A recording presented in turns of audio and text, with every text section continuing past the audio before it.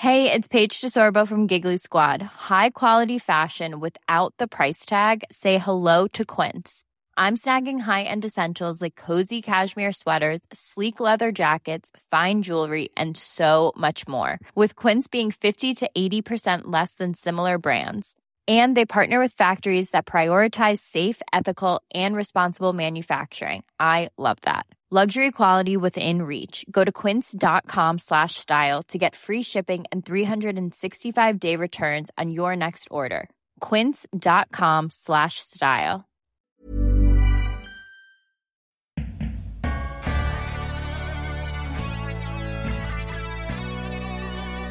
And then I realised, you know what, I actually don't want to be the boss. I really don't want to be the CEO. It's a much harder job than mine. Hello and welcome to Don't Stop Us Now. I'm Greta Thomas. And I'm Claire Hatton. And you are in the right place if you're after inspiration, uplifting stories and practical advice from innovative and pioneering women around the globe. And if you're looking to get ahead or trying to figure out what's next for you, stay tuned. And thank you to all of you who've left us such great reviews. We really, really appreciate it. We certainly do. It's one of the main ways we can see that what we're putting out is making a difference, and we do read everyone. So please, if you're enjoying the show, we'd love it if you took a minute and left us a review. Now to this week's episode. Our guest this week is the real deal. I'm talking about Mia Freedman, who founded and is creative director of women's digital media company Mamamia. It's one of the largest female-focused media businesses in the world. Indeed it is. And I really like that you described Mia as the real deal, because I don't think we've ever had a guest who is prepared to be as open and honest about her life and career as Mia is. Yeah, exactly right. And whether it's in our conversation today or in her Instagram posts or in the book she's written, really open and often vulnerable, because Mia really wants to show her life warts and all, not just a glossy edited version. And I love that about her. Yeah, me too. She's totally authentic. She really does care about shattering the women should be and look perfect myth. And for our listeners who may not be familiar with Mia, she's a household name in Australia. She became the world's youngest editor of Cosmopolitan magazine at just 24 years of age. And she's gone on to remain a high-profile staple in the Australian media scene ever since. In this episode, you'll hear how Mia advises young women to think of their career as a lattice, not as a ladder, and exactly what that means. How she was persuaded to stick out a nightmare job for months in order to insist on being made redundant. How she and her husband managed working together, and how Mia realised she didn't want, nor was she the right person to be CEO of her very own company. Without further ado, let's dive into this fascinating conversation with the amazing Mia Freedman. Mia Freedman, welcome to Don't Stop Us Now. Thanks for having me. It's so great to have you here. Now, a lot of our audience are overseas. I'm sure our Australian listeners will have heard of you and know what you do. But for particularly our overseas audience, how do you describe to a stranger what you do? Well, I am the co-founder and the chief creative officer of the Mamamia Women's Media Company. We create written content, video content, and we have the largest women's podcast network in the world. What does an average day look like for you? Well, an average day, I'm probably up at about 6. I have 3 kids, but the eldest is 21 and he actually works here, so I don't have anything to do with his life. He usually helps me more organize mine. But my youngest kids are 13 and 10, but they're pretty self-sourcing. They sort themselves out. So I exercise every morning. It helps me managing my anxiety. I take medication for it, but I also have to exercise and get a lot of sleep and have a pretty, not a strict routine, but a regular routine. That really helps me. So then I'll grab a green smoothie, head to work, listen to our daily podcast, The Quickie, on the way to work to catch up on the news, and head in with our editorial team for a 9:00 stand-up meeting where we go through the numbers from the previous day on podcast videos and written content, and we look at what's going to happen for that day, and then people pitch their story ideas and the editor sets the day. And then I'll usually have to record at least one podcast. So I host a interview podcast called No Filter. I'm the co-host of another podcast called Mamma Mia Out Loud, which is kind of a roundup of all the different things women are talking about that week. And yeah, so I'll usually be recording one of those. And then I'll just be in a lot of meetings. I also run a platform and another part of our business called Lady Startup, which is something I started to help women start their own businesses essentially. Because when I started Mamma Mia, that I had no sort of role models or support. It was really lonely and confusing. And so we run courses to help women start their own businesses or grow their businesses. And we have a Lady Startup podcast and Instagram. So I'm very in that kind of female entrepreneur space and helping to support and promote other women's businesses. So usually that might involve taking a selfie of what I'm wearing because I always try to wear clothes by Lady Startups, to filming a bit of our course, to having meetings, all of those kind of different things. Pretty busy days. It's a busy day, yeah. Yeah, lots and lots of variety. Yes. Now, we're going to talk a lot more about what you do now. I think you framed it really well, but what I want to do now is go way back, but not way, way back because you're not that old. You'd be surprised. No. I'm 47. Oh, me too. It's a good age. It is 71. Yes. Really good vintage. I love my 40s. Yeah. I'm enjoying them very much. Yeah, me too. Me Way to too. go. But it's the best decade, I think. I agree. Yeah. It doesn't get worse as you get older, guys. You give that shits and you know who you are. Exactly. So, well, let's rewind back to your childhood. What do you remember from your A long childhood? time ago. What do I remember? I had parents who were very social justice minded, both of them. My father was an immigrant from South Africa. And then my mother was a feminist. She had become a teenage mother. She'd had my brother very early. She was only 18 when she had him, and she'd sort of had this shotgun wedding, and she'd not literally shotgun, but like at that time, unmarried mothers just usually had their babies taken from them and abortion was illegal. Yeah. So she had my brother, got married, and decided that she didn't want to be married, of course. So she left him when she was about 21 or 22. And at that stage, there was no such thing as no-fault divorce. So women could risk losing custody of their children just for going on a date with another man. And so she was very awakened, I suppose, by that experience and then reading The Female Eunuch. And so she was kind of a feminist. And I grew up in this house where social justice wasn't even something. I mean, yes, my parents took me on nuclear disarmament marches on weekends and stuff. Really? Yeah. And I remember at school starting petitions to save the seals, and having cake stalls to raise money for the RSPCA. So it was something that was just very much woven into the fabric of our lives. It wasn't even something that I was conscious of. Yeah, which would have been actually quite different then. I mean, now we're seeing the youth really stand up and I guess take the mantle that we need them to do. But that would have been pretty unusual, I would have thought, when you were growing up. It was, especially when my father had success in his business when I was probably in primary school, late primary school. And so then they could afford to send me to a private high school, and all of my friends would kind of be at tennis days and I would be going to nuclear disarmament rallies. And so it was very different to the upbringing of a lot of my friends. And so what did you think you were going to be when you grew up? I didn't know, but I knew that I fell in love with magazines probably when I was about 10 or so, when I started reading Dolly magazine, which was like a teenage magazine here in Australia, really iconic.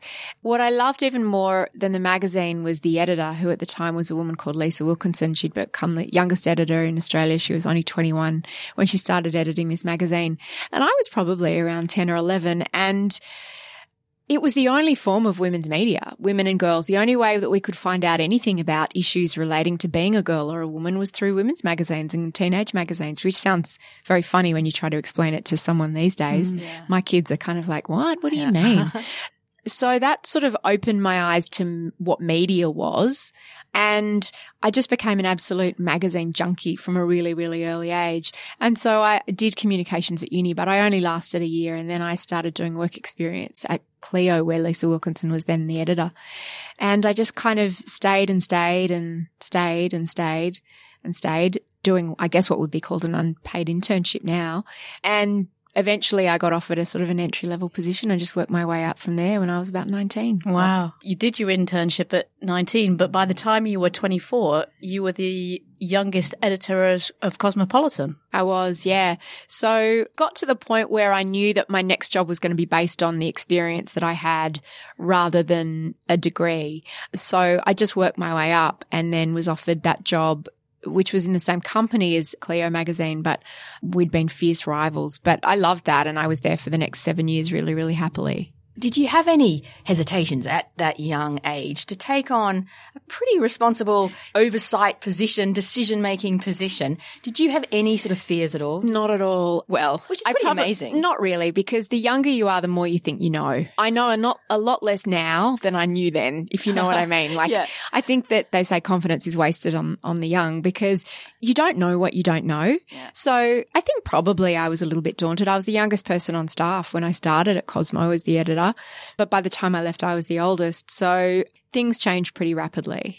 And how did others who were older than you react to having you in place? Not very well, all of them. I was, it can be difficult dealing with overconfident young people. I know what that's like. Now I kind of roll my eyes. And Lisa Wilkinson used to say about me, because people would complain to her when I was even at Cleo and she was my boss, and people would complain about me to her and say, Mia, she's just too confident and who does she think she is? And Lisa says now that she saw something in me and she would say to them, look, she's like a Labrador puppy, like really cute, and everyone loves a puppy, but sometimes she'll get overexcited and jump on the couch and piss on the carpet. And you've just got to try to be patient with her because one day she'll grow into a really helpful, loyal dog. That just sounds so wrong. I know. I kind of have tortured that metaphor. I'm sure she used it much better than me. But I think she was right. It was like, I pissed a lot of people off because I didn't know anything about managing people. I mean, I knew what I'd seen my own bosses do. I just wanted to get into the work. That was what I was most focused on. You spent 15 years, if I'm right, in magazines. I did. Then you took a job in television. Mm. And that, from all accounts, didn't go so well. Can you tell us about that time? That was really bad. That was probably the single biggest mistake I've made in my career because I went into a very toxic culture at the time. And also I went into a job that didn't exist because while it was a great idea to have a woman sitting around the boardroom table, and that was really important, that woman had to have a job, and it had to be a pre-existing job. It couldn't just be the person who was here to tell all the blokes that they were getting it wrong because, of course, that person is not going to be very welcome around that table, and nobody else but the CEO wanted me there. It was just an awful time. And at first I thought, maybe I'm just out of my comfort zone and I'm used to being in women's magazines and when I could control the culture at my own magazine, but I don't want to quit. And then I realized, no, I really do want to quit. It's really awful. I really hate it. And so I spent 7 months trying to extract myself from there with a good redundancy, which I eventually secured. But it was a really bruising, humiliating time. It was very publicly humiliating. People inside the company who didn't want me there would leak to the media. And because this TV network was such oxygen for the media, everything that anyone did there at this time became news. And I wasn't used to that. And so when I left in this very bruising, humiliating way, I was very paranoid that attention would follow me. But what I quickly learned was that actually no one cared about me at all. Once I'd left there, I was only interesting because I was in that job and so publicly failing in that job. So it gave me some clear air to start Mamamia and to grow it while no one was really paying much attention. And just before we go on to Mamamia, I would have thought that it would have been really tempting to just actually walk out and forget the redundancy.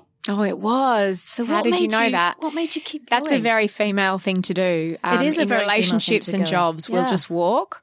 And I think sometimes men know that and they just turn up the discomfort levels until it's a fight or flight response. It's self-preservation. It's like I wasn't physically in danger, but it was so unpleasant that I just desperately felt unsafe and I needed to get away. I have to say it was my husband who really said, you're owed this. You've worked for this company for 15 years. You were brought in to do a job that no longer exists and that never probably really existed. You are owed a redundancy. And so I stood up and negotiated for it, even though it was incredibly unpleasant and distressing. It meant that I had then financial buffer to start my own business. Yeah, good on you. I mean, I think it's so important for us to stand up and really own our grounds because, as you say, they will make it so uncomfortable. Yeah. I'm really relieved and grateful that I felt fortified enough to do that. Yeah, absolutely. And then you went on to start Mamamia from your living room? I did. Well, I say in my living room. It was every room in my house because I just had a laptop. So I just walked around with my cup of tea and my laptop looking for somewhere to perch, not knowing what I was doing, but knowing that there was a gap in the market and I believed a market in that gap that I wanted to fill because back in 2007, women's websites were very siloed. So there were parenting sites or there were gossip sites or there were cooking sites or there were beauty sites. I was interested in those things, but also news and current affairs and pop culture. And I wanted all of those things in one place, which sounds very obvious now because that's how we're used to getting our social media feeds with a story about Syria next to a story about the Kardashians. But back then, people couldn't understand it. I mean, women could understand it, but I remember trying to explain the concept to a man in an advertising agency, and he was like, women? Wow, that's a really interesting niche. It's so really? crazy. Hang on. Just for our listeners, how long ago was this? This was around 10 years ago. That's just crazy. It was a really interesting niche. But I guess it must have been hard to actually then think about, well, what's the actual proposition, particularly if advertisers who bring in money didn't get it. Yeah, so I know. So I was just focused on building an audience and I had no business plan. I had no plan. I just was creating every post, teaching myself how to code, resizing images, moderating comments. And sometimes there'd be 2,000 comments on a post and I'd have to moderate them because I didn't know that at the time there was no ability for me to pre-moderate comments. I had to moderate them as they came in live on the site. And then you'd delete someone's comment and then they'd leave another comment demanding to know why their comment had been deleted. Oh my God, that sounds hideous. It was hectic. And it was like 18-hour days, 7 days a week. And I had another baby during that time. Of course you did. Yeah. And I had a nanny at home. I don't want to pretend that I was kind of just, but I was like breastfeeding through the night, answering comments and working these long hours. But all I knew is that I wanted to build this audience. And I kind of imagined that someone would just come along and buy me, which shows you how little I understood because as my husband pointed out, there's nothing to buy. It's you walking around this house with a laptop. Like you can't buy that. And I was like, oh, and also you couldn't scale it, which I learned after 2 years of earning like, I don't know, $3 in Google ads and running myself absolutely into the ground. So it wasn't until my husband, who was looking for a business to kind of invest his time in, decided to offer his services and say, what if I come in as well and we try to actually monetize it? And the first thing we need to do is stop it from being a single point of failure in you and make it into a women's website edited by you, not with every piece of content created by you. And all the comments moderated. And all the comments moderated by you. And I said, that's the worst idea ever. It won't work. And of course it worked. And he was right because what was the alternative? You are omnipresent in some ways. We've heard about all the different channels and programs and podcasts and sites that Mamamia has, but then there's the social media channels to connect as well. How do you manage that for you personally, that always on nature of your business and your presence? So I've lived a very happy Twitter-free life for a long time now. Facebook has moved more to groups. Instagram I still really, really love. But again, I try to stay disconnected from the commentary around what I share. Having said that, I've got to be super, super careful of what I share because I can share a picture of me doing something silly on the weekend and then it'll end up in the Daily Mail and they'll write a whole story about it. So that's weird and disconcerting, but you have to accept that as a public figure and it is social media. It's like if I'm putting it out there, it's not like they came onto my private property and stuck a photo, lens through my window. So I just have to be careful. Having said that, I try to use my platform to do good things like to support other women's businesses or show photos of what my stomach looks like, to keep it real because it can be really easily seductive to get into that thing of I'll just post a photo when I'm looking nice today or when I've got something good to say. Whereas I think it's also important to be honest about the vulnerable times. And one area that we'd love to talk to you about because I think it will really resonate for many people is your experience of suffering from anxiety. Yeah. Maybe you could talk about what that journey's been like for you. Sure. I guess looking back now, I can see that I had anxiety even as a kid. I just kind of thought that's what life was like. Worrying that my parents, when they were late home from work, had been killed in a car accident.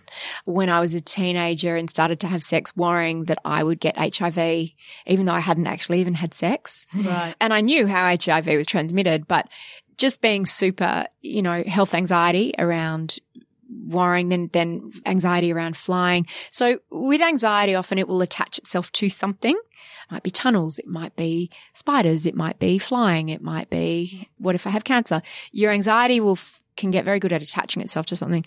So I had a really bad bout of health anxiety about 6 or 7 years ago when I had like a panic attack that lasted about 11 days. Was this the one where you thought you had cancer? Yeah.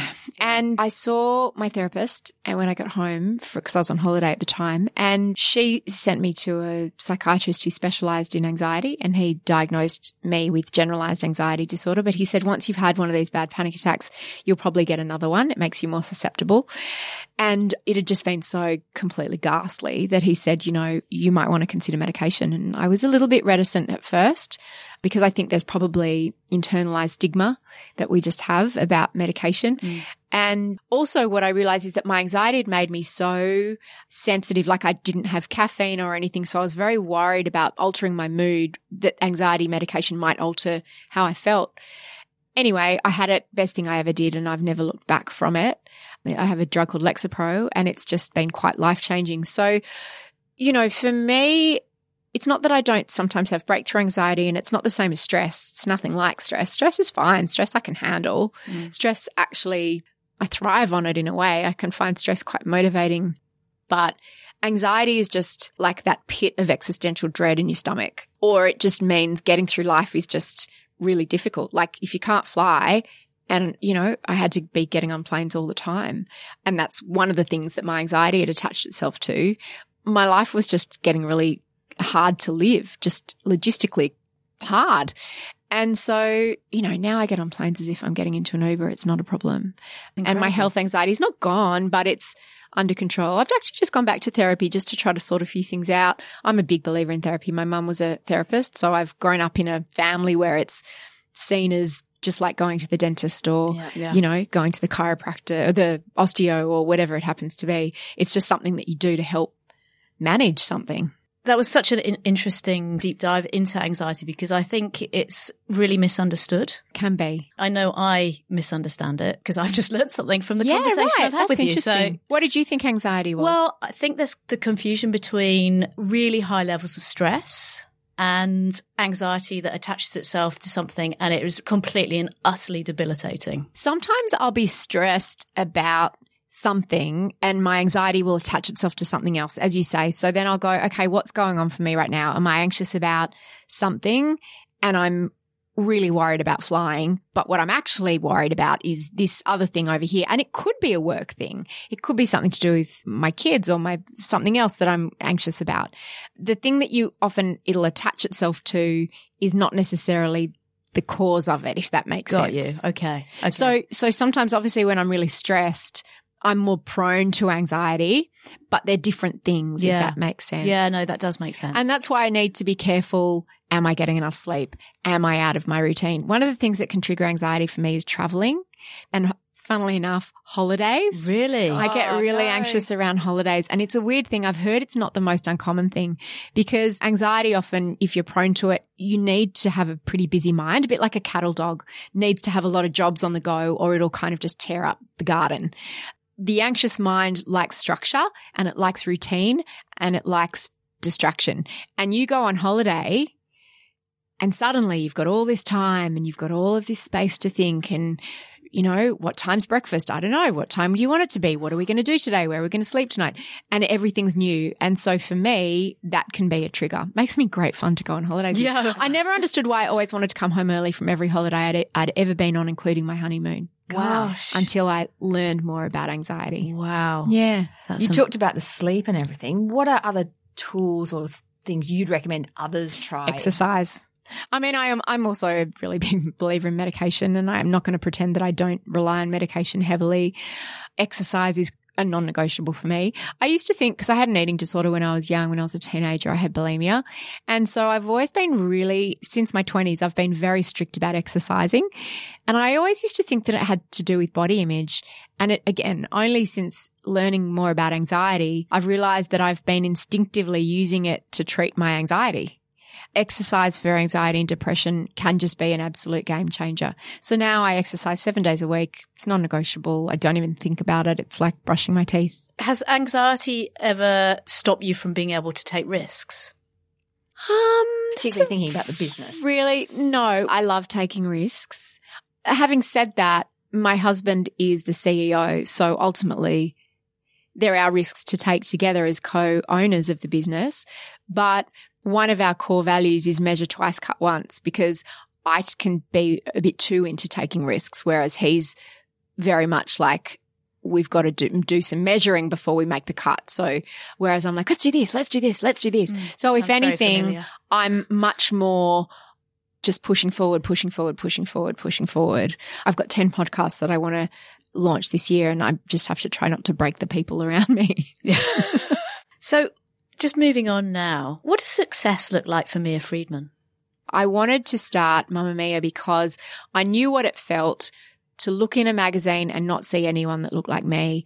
I knew what it felt like to stand in a bookstore and not see any book that was about miscarriage at a time before the internet, when I'd lost a baby halfway through my pregnancy and I felt like the only person in the world who had failed my baby and to that level, and I felt completely alone. And I didn't want any other woman to have to feel that way. So Mamamia started with this instinctive desire for every woman to feel seen and reassured and included and represented. And so success to me feels like making a difference for women, whether it's by posting a photo of my stomach and making someone go, oh, thank God, I'm not the only one who doesn't have a thigh gap and a rock hard abs. Six-pack, yeah. Yeah, a six-pack 2 days after giving birth. So how will you know when you're done?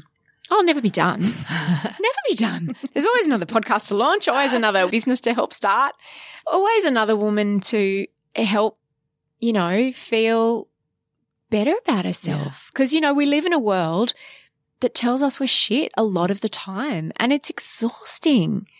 If you look back, what would you say has been the toughest moment? The toughest moment. There've been a few social media pylons that have been really tough. I won't lie.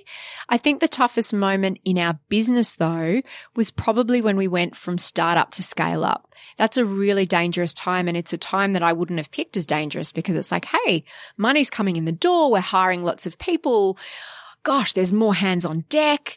That should be a fantastic time, but it's actually a really, really dangerous time, that time of growth, for a couple of reasons. The first is that culturally, what makes you great as a startup is not what can make you work as a scale up. It's a completely different culture. What makes you great as a startup, and I'm happiest in startup culture, I have to say, is the kind of seat of your pants, freewheeling, risk taking, move fast and break things. But as a scale up and a grown up business, you can't move fast and break the things because the things are quite expensive when you've scaled up. And what are the key sort of challenges and lessons that you've had working, with your husband, with Jason, in the business and at home? Well, we have separate bathrooms and we drive to work separately. That is key. And I'm not even joking. It wasn't easy at first because I think I had an ego about – at first I was just grateful that there was someone else to lighten the load and I didn't have to pay them because I had no money. So it was like, oh, yay. And then it was like, well, I don't really want to consult you. I'm used to making all the decisions. It was your baby. It was my baby. So then that was a bit of a and then it was like, no, I don't like your idea. I don't think it'll work. And then his ideas generally did work. And that was annoying. And then it was like, oh, hang on, I want to be the boss.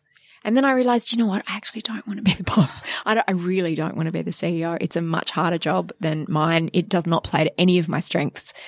Go for it. And that was a few years ago that I really relinquished that. I wasn't jockeying for position anymore and I let my ego go. That must be hard to do sometimes though. Was there a catalyst? Was there something that happened or, because it takes maturity and strength to do that? I think I realized that I was fighting for a job that I didn't want. Like I really didn't want it. So I learnt how to lean into my strengths, and even to the point where now nobody reports to me in any official capacity because I've been managing people for so many years. I've been managing particularly young women for about, I don't know, more than 20 years, and I'm a bit tired of it and burnt out by it, and I don't want to do it anymore. I think the hardest times of working together are behind us. But, you know, there were times when we'd each just try to quit. I quit. No, you can't quit. I quit. We have to take it in turns to threaten to quit. That's classic. You talked about managing young women and, you know, we have very sort of similar values and want to make it easier for women to co-create in our future society, you know, and so that's so important. What do you think, if at all, you know, how have career problems changed for young women today versus when you started in women's media decades That's such ago? a good question. I think that there is probably an expectation of more flexibility in terms of being able to work from home or being able to work 4 days or whatever it is.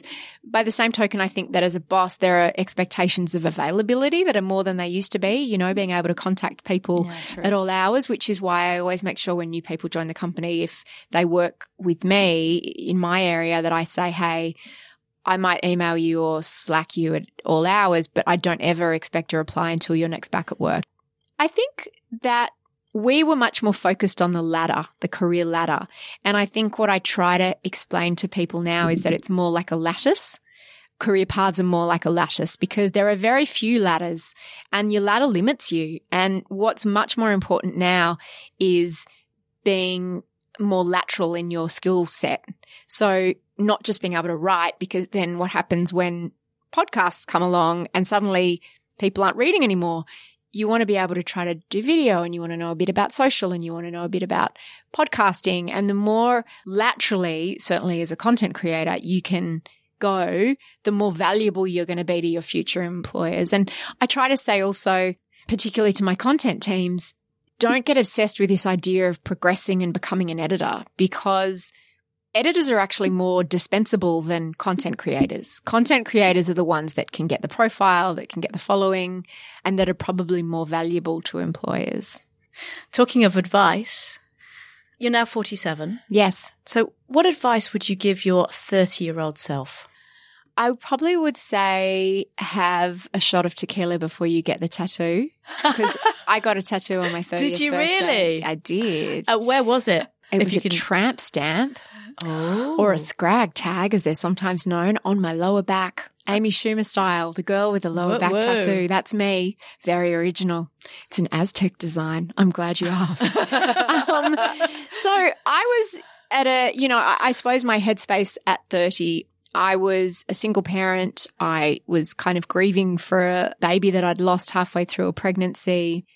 I guess I would say forget about the checklist. You know, forget about the way you thought things were going to go and just be open to the way they might be.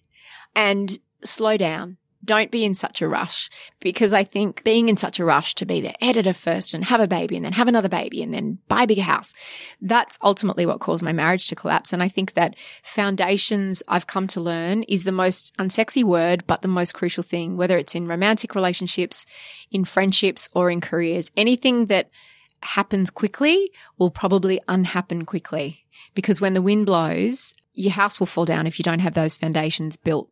So do you have a philosophy or a motto that you live by in your life? Poppy King, who is the first lady startup and female entrepreneur that I ever knew, she started a lipstick line when she was, I think, 19, and there were no other people her age or any age outside the Estee Lauders and the Revlons that were making lipsticks. And I reconnected with her a few years ago, just when I was starting my career in magazines. She was starting her career in lipstick and I was a beauty editor at the time. So we kind of came up together. But she sort of flamed out in Australia and then went overseas and did some things over there. And we met up and we were talking about what had happened to us in the preceding 20 years and some of the bad things and the disappointments and the failures. And she said, you know, success just confirms what you already know about yourself. Failure is the only true teacher. And so we've got a word called flirning, which is failing and learning, which is a way to make yourself feel better about failing. You say, what have I learned from this failure? But it's true. What have I flirned? What have I flirned? What have our flirnings been? Our flirnings. Okay. And so you say, you know, I guess it's like what's the silver lining on this really shitty cloud? It's what have I learned from this? Because if you're not failing, then you're probably not trying. I mean, there's no entrepreneur who won't fail, because you can't grow unless you make some wrong decisions as well as some right ones. So I guess it's what you can learn from your failings, the learning. Brilliant motto. Brilliant. Well, Mia, thank you so much. Thank you both for having me. It's been such a pleasure to sit next to you and just learn about this amazing journey that you've been on and this incredible platform that you've built to give women a voice. Now, our listeners, I know, are likely to want to know a bit more about you. Sure. So how can they find you? That's not a stupid question. Okay. So you can go to any iTunes, wherever you get your podcasts. And if you search Mamamia, MAMAMIA, you can find our podcasts, or you can just search No Filter for the interview podcast that I do. And then Instagram is my platform of choice. So it's just at Mia Freedman, EDMAN. Thanks so much. Thanks, guys. Really loved it. And we wish you every success in building this platform. I don't think you really need it, to be honest. But and every success with this podcast. Thank you so much. Which I love listening to. Thank you. Thank you. Thank you.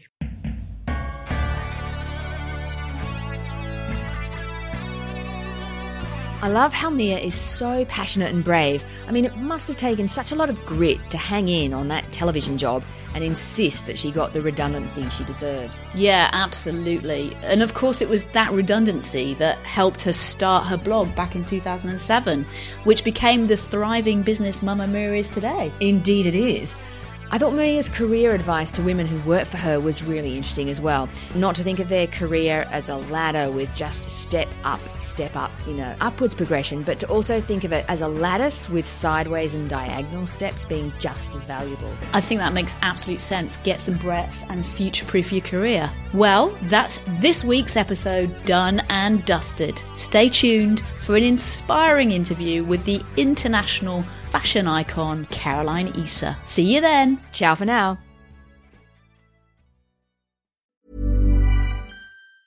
Planning for your next trip? Elevate your travel style with Quince. Quince has all the jet-setting essentials you'll want for your next getaway, like European linen, premium luggage options, buttery soft Italian leather bags, and so much more. And is all priced at 50 to 80% less than similar brands.